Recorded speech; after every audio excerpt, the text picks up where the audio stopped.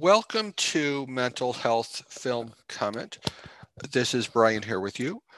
Ordinary People is the 1980 film which brought mental illness to the forefront of a lot of conversation. Joining us today to talk about many of the themes and topics related to the film is Jean Gore, coordinator and co-chair of the steering committee of the National Shattering Silence Coalition. Jean, thank you so much for being here today. I appreciate it. Thank you for having me, Brian. Now, I do want to mention a couple of resources up front for everyone. I know that there are a couple different crisis text lines available if you do need to reach out to anyone today. In the US, you can text HOME, HOME, to 741 741. In the UK, you can text SHOUT, SHOUT, to 85258. Depending upon where you are in the world, check your local listings, as they say. Jean, thank you so much for being here today. I appreciate it. My pleasure. Now, you are in a different area of advocacy. I guess would that be the right way of putting it? Because from my area of advocacy, you're just in a different area. And so I felt it was important to have you on to let people know more about the good work that you're doing.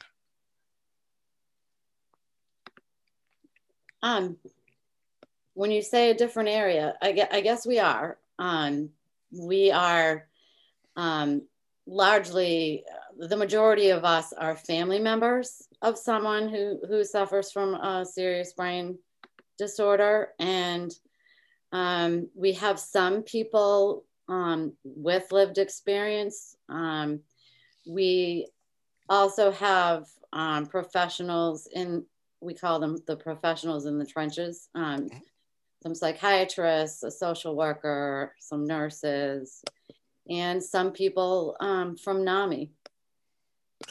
No, and we had talked off mic before, and I want to phrase this carefully so I don't get in trouble or say anything to get you in trouble. But I did want to reach out to, admittedly, let me back up. I had a very, you could say, unpleasant experience. And I guess I could leave it at that. A very unpleasant experience in relation to some other areas of advocacy.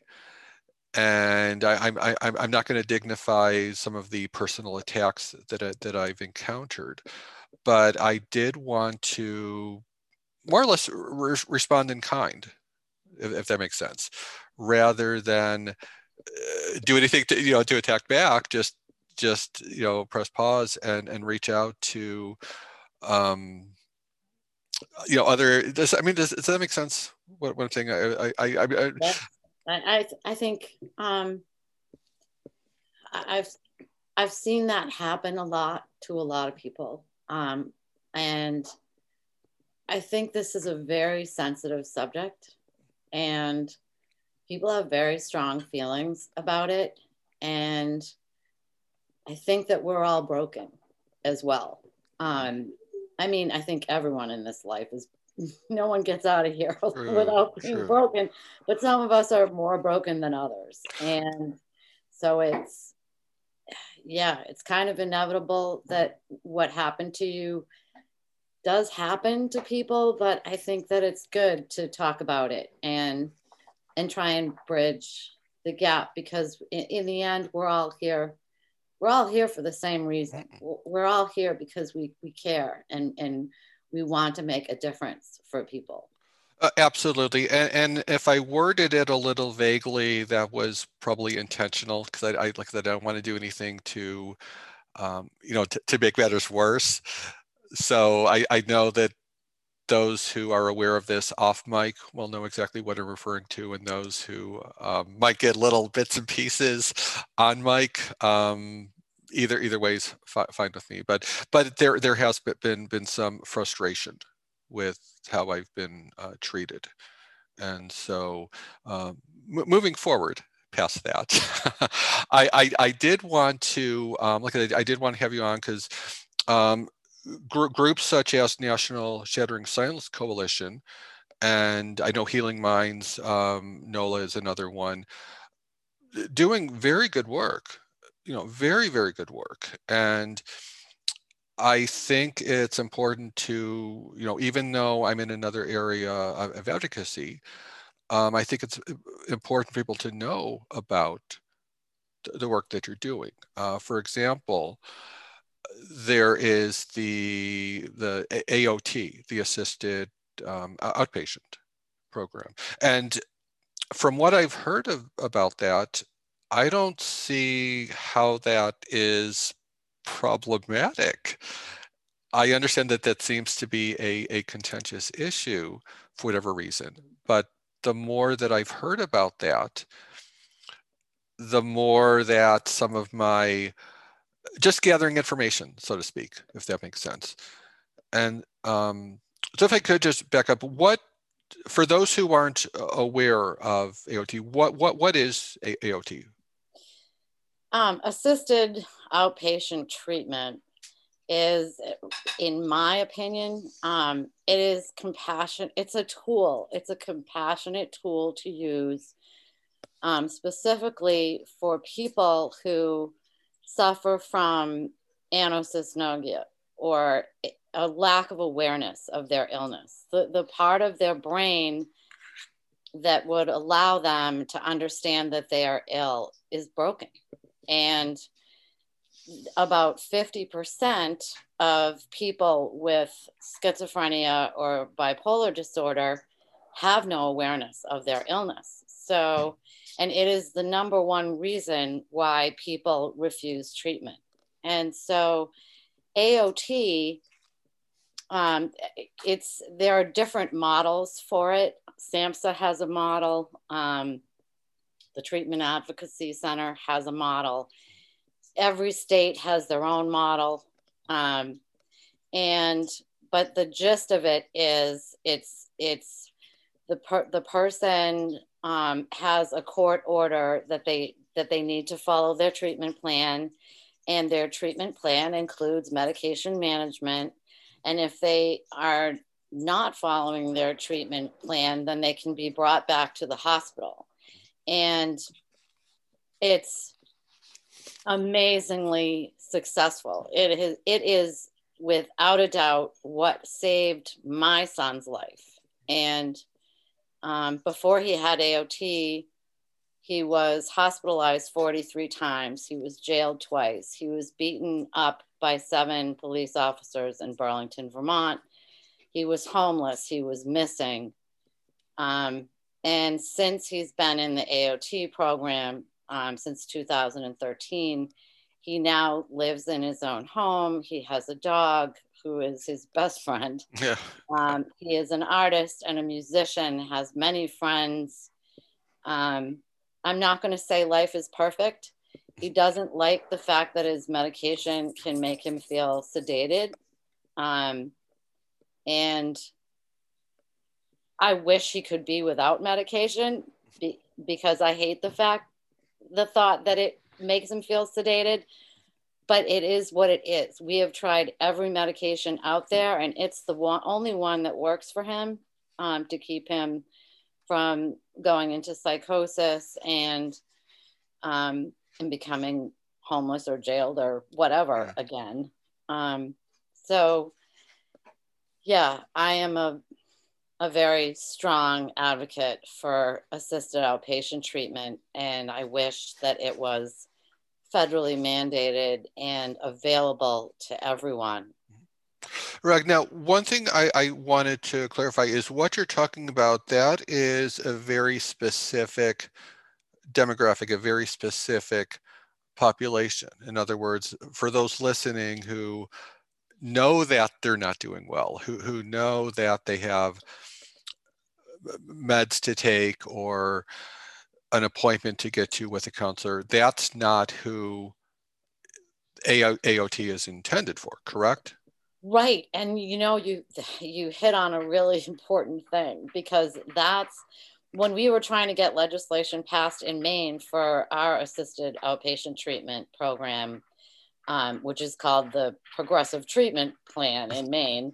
Our opponents in court were often, I hate the word consumer, but they use the word consumer there. To me, they're just ordinary people, and they are patients of a doctor. Anyways, they would come in opposition to it because they thought that we were going to try to use AOT on them. And we tried very hard to explain to them that you are not the person who would ever be put under an AOT order, because you know that you're ill and you know that you need help, and you're doing everything that you can to get that help. So you would not be the subject of an AOT order. Right.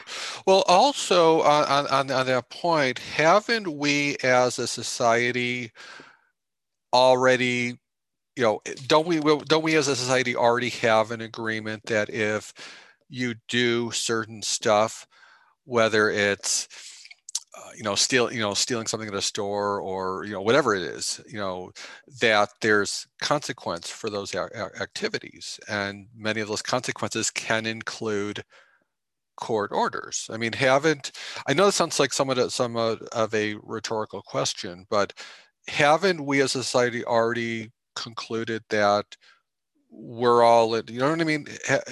Because that's something that ordinarily is understood to be a consequence of certain stuff that people do. I mean, you know what I mean? I don't think, unless I'm misunderstanding you, what you're trying to get at, I don't think that AOT is a consequence.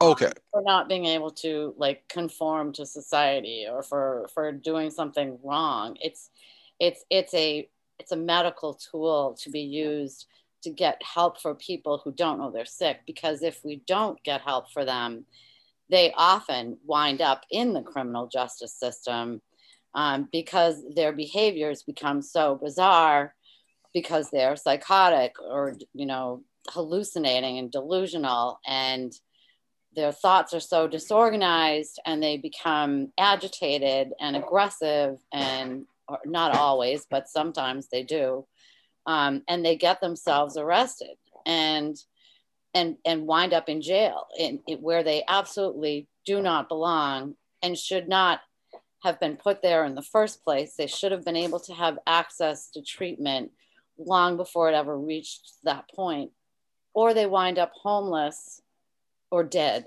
in our street. Okay, so I did have that worded incorrectly then.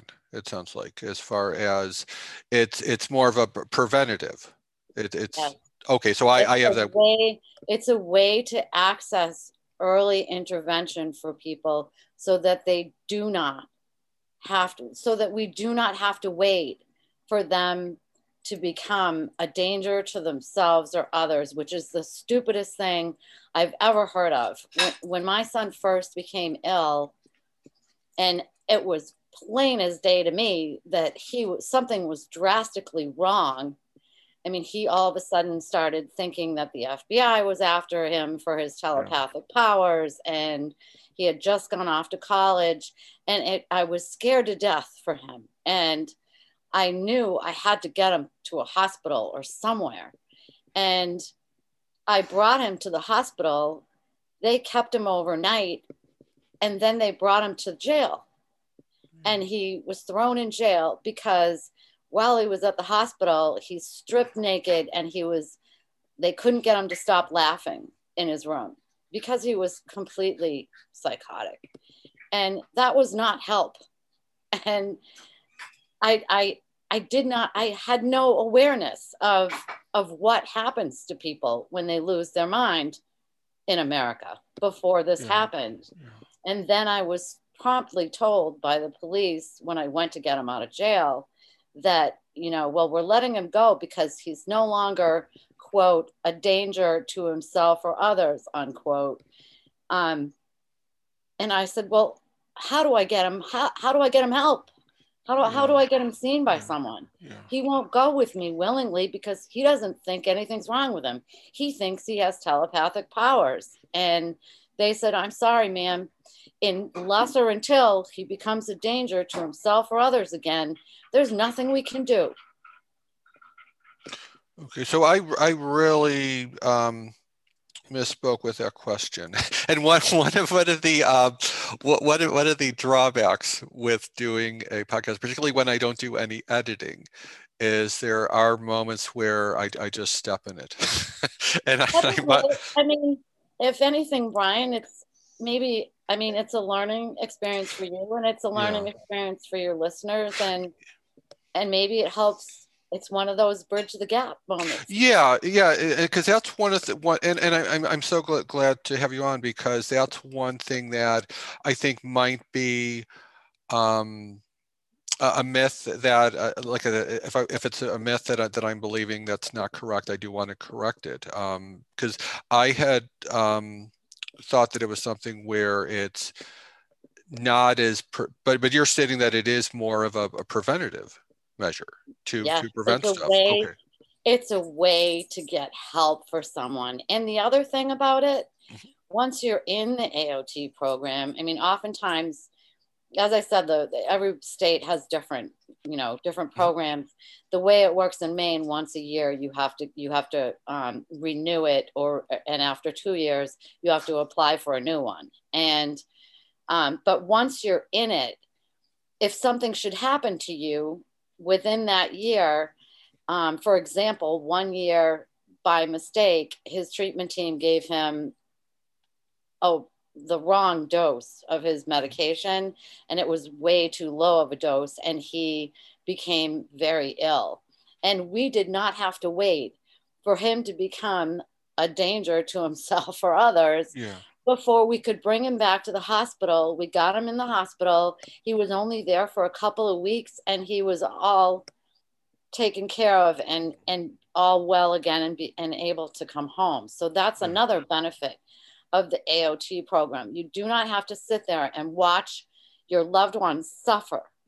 Before I got him into that program, he was in a group home. He had what they call a PNMI bed. And I'm sorry, I don't remember what all those letters stand for, but it's basically federal funding for a group home. He had an ACT team. He had food stamps. He had, disability. He refused to eat for an entire month because he thought he was a monk. He was walking barefoot through the snow in the middle of the winter down the middle of Main Street, and no one would help him.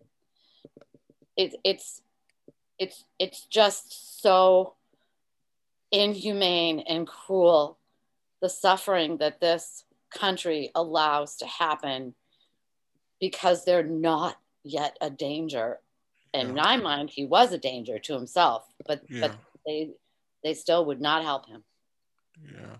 Well, one thing I definitely wanted to mention, I would be remiss if I did not mention this, is in the course of reaching out to different areas on drawing a blank right at this point.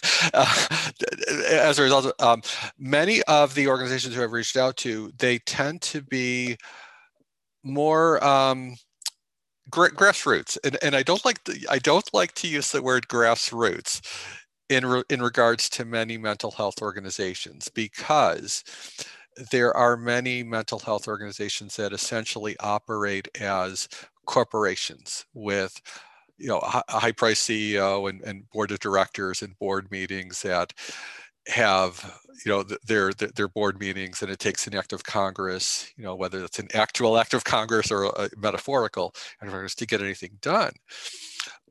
With National Shattering Silence Coalition, and there's another group I think I mentioned to you off mic, and those listening, this will be an upcoming episode, tend to be more consistent with their messaging, if that makes sense. Yeah, and I typically don't like the word grassroots either, but we are technically, I guess, we are a grassroots organization, and we don't accept donations. We don't have any funding. None of us gets paid. We're all volunteers, and our organizational guidelines were written by all of us, our entire membership, and everything that we do flows through our membership, because we want all of our members to feel like they have a voice, and we all have a voice, to get a bigger voice together. So it's hard sometimes with all the different personalities involved, but I think it works well in the end. We do get our message across, and it's a unified message. And well, it is, and I wanted to just press pause for a moment and just acknowledge that, because with the guest who I interviewed, who will be coming up later this week when you're listening to this, there was a similar pause moment we were talking, where she just outright said to me, well, what would you do to if you could wave your magic wand, basically, and fix things? And I told her outright, and I can tell you that and she had used the word or the phrase mental health industry. And as soon as she said that, my ears just perked up. And again, if you're listening to this podcast, you'll be hearing this after this episode. But she had said that, and my ears just perked up, because how that is so true. There is essentially a mental health, industry in many regards, that has a lot of, organizations operating as corporations, essentially, who put forth one set of, objectives or messaging or whatnot, and the legitimate, bona fide grassroots and whatnot sort of gets drowned out in that, which I think is a huge problem in many ways, because I would, and I told her, and I can tell you, I would rather see you at the table with regards to public policy, with regards to support groups, than fill in the blank. I would rather see you at the table. Yeah, I think well, I'm going to be bolder than you and just use the name of an organization, NAMI. And don't get me wrong, there are some wonderful, wonderful NAMI affiliates who are doing amazing work. But NAMI National, over the years, I had a very dear friend who I considered my second mother, Jean DeRosa, who passed away a couple of years ago at 84 years old. And she was one of the founding members of NAMI. And she had been fighting for years over the fact that they have lost their way, because they no longer represent the most seriously ill. They're trying to represent too many people, and they're trying to represent what we call the worried well, someone who has a little bit of anxiety, or someone who's, otherwise perfectly able to function without medication. They just, I don't even know who they represent anymore, because they allow their affiliates to write their own policy. And here in Maine, we have been up against a NAMI director who does not believe in involuntary hospitalization ever, under any circumstances, nor does she believe in assisted outpatient treatment. And that has been devastating to the population of serious people here. And there's nothing we can do about it, because they are the voice at the table and we are not. And we're trying to have a voice, which is why we keep writing to the ISMIC committee and why we keep trying to grow our grassroots organization, because we feel like there is no one representing the truly seriously ill people. Yeah, and there's also a greater sense of urgency, a greater sense of we need to take action that Yes. I see much more pronounced with the work you're doing, with the work, groups like, National Shadowing Science Coalition and others that I drawing a blank on right at this moment, that I simply don't see Well, with, and I with think other. if there could be any silver lining to the COVID pandemic, Mhm. it is that the rest of the country is starting to understand what we have known for years, which is that our so-called mental health system is completely and utterly broken. And so is our criminal justice system. And, you know, with COVID affecting people in strange ways in their brains, some people are experiencing psychosis and neuropathy and all kinds of weird things coming out of COVID. I'm hoping and praying that it will finally um, give them a reason to start taking these illnesses seriously as the medical illnesses they should be recognized under, and start actually pouring money into research for better medications and cures. Because we are, I did some research a little while ago and discovered that they spent, and these numbers might not be exactly right, but they're roughly right, something like $2.5 billion on Alzheimer's disease was spent in 2020 for research into Alzheimer's disease, and only 246 million was spent on serious mental illness. And what is wrong with that picture? Yeah, yeah. It's why isn't saving our youth as important as saving our elderly? Oh, absolutely.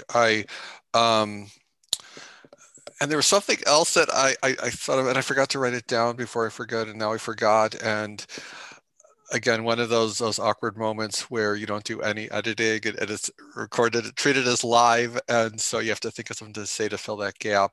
Um, but yeah, that is something where there's just a lot that just does not add up. In other words, it just a lot that just. Oh, one thing I did want to ask you, and I think I alluded to this off mic. There was, and I think it was a press release from the National Shattering Silence Coalition, which had some comparison about if someone had a heart attack, would you want a cardiologist who had a heart attack? And I would. If I had I would want a heart doctor who's had a heart attack. So that comparison as it relates to SMI, I don't know if that's the most. I don't think Uh, that was what we said in the press release. Someone might okay. have said something about it afterwards. I Yeah. think that unfortunately, it was what we were talking about was when Becerra nominates someone to be the new assistant secretary for SAMHSA to replace Dr. McCats. We wanted to make sure that they chose someone who would lead with science, not pop psychology. And we wanted that person could be a psychologist, a psychiatrist, an MD, an OD.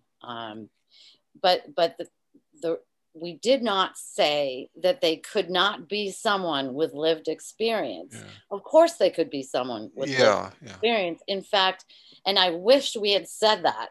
I wish we had said that in Oh, the press oh, release. Hindsight is always 2020. You think of things you should have said and didn't.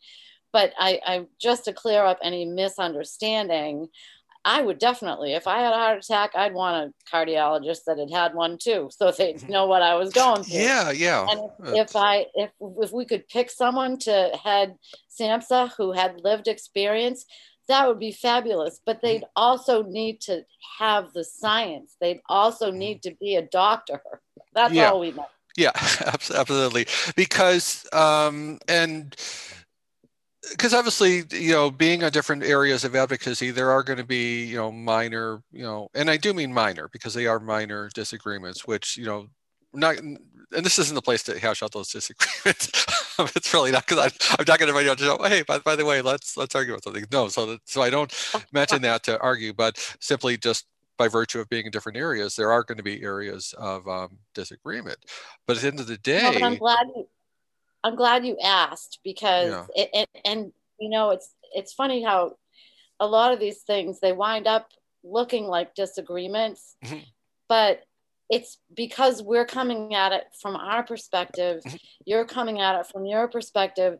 And so when we write things, we don't always think of, well, what was the other person's perspective, when perhaps we should.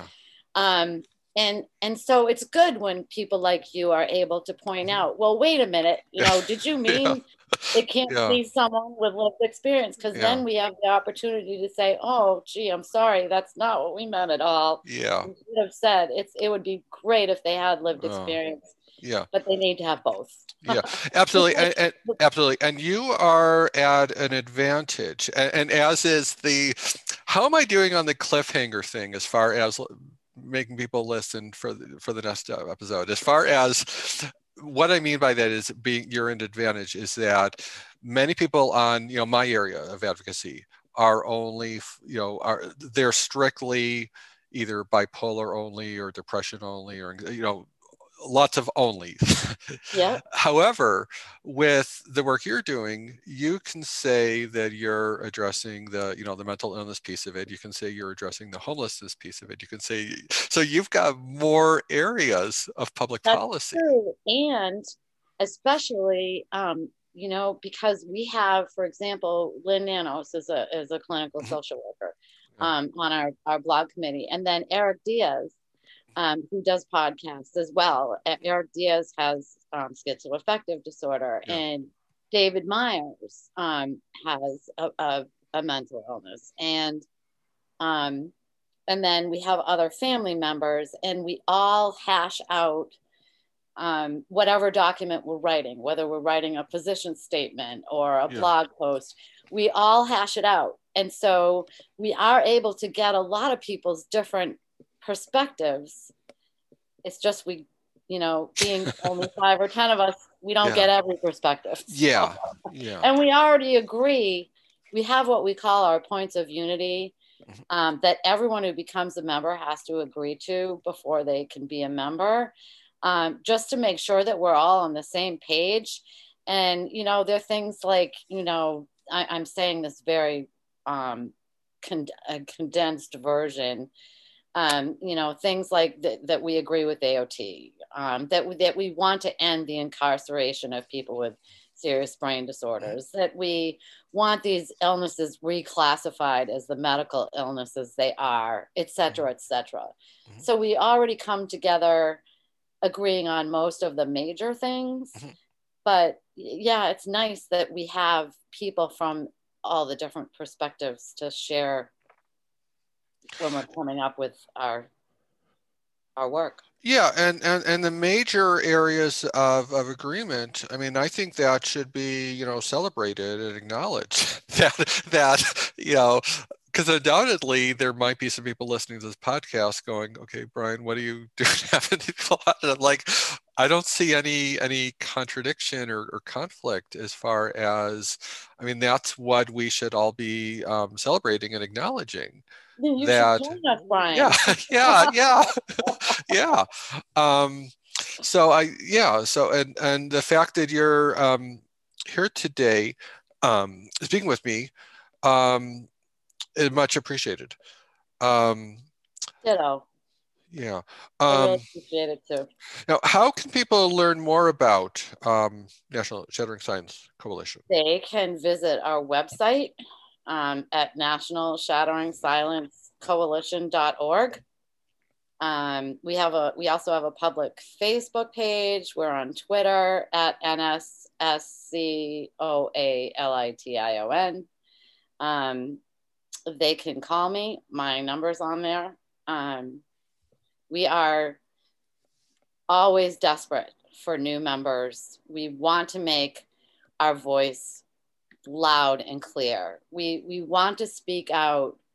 Our mission is to speak out about federal, state, and local policies that impact adults and children living with serious brain disorders, commonly referred to as serious mental illness, and we want to advocate for change. We want a seat at every table.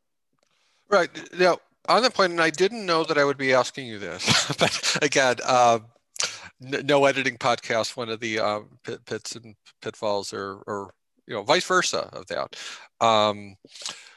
Voting. Can voting be a form of advocacy? Do you mean voting? Like if there's legislation, for example, that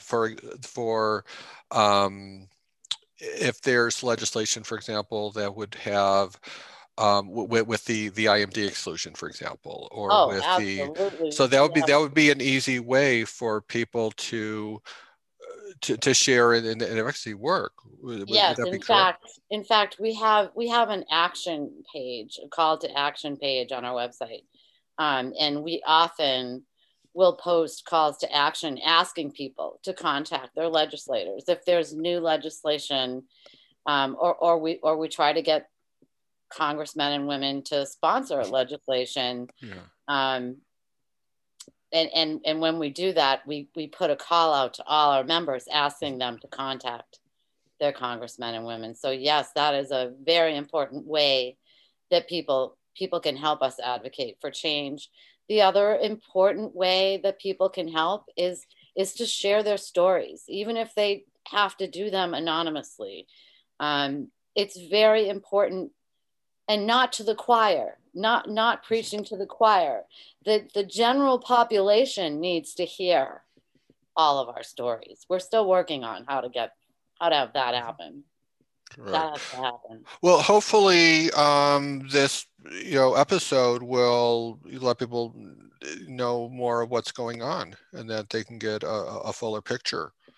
What you do is very important, Brian, and I'm very grateful that you gave me the opportunity to speak with you, because you are one of those voices that needs to get out there. Oh, thank you. I appreciate it. Now, as we wind down, I did want to mention a couple of resources. Like I said, we do want to emphasize resources. I know that there is Mental Health America, MHA National .org. It's also NAMI, as you had mentioned, NAMI.org, and Mad in America is a madinamerica.com, people have mentioned. And can you, again, just for those who might not have had a pen and paper handy, what was the website again for National Shattering Silence? Sure, it's National Shattering Silence Coalition.org. I know it's a long one. We tried to do NSSC.org, but someone else already had it. So yeah. Well, thank you so much for being here today. It's been informative and helpful, and hopefully those listening, if you're getting a new perspective, that's what we want. We want to increase education, we want to increase awareness, and so thank you so much for being here today. I appreciate it. Thank you too, Brian. Have a great Easter. You too. Thank you, those of you at home or wherever you may be. Stay safe, everyone, and talk next time.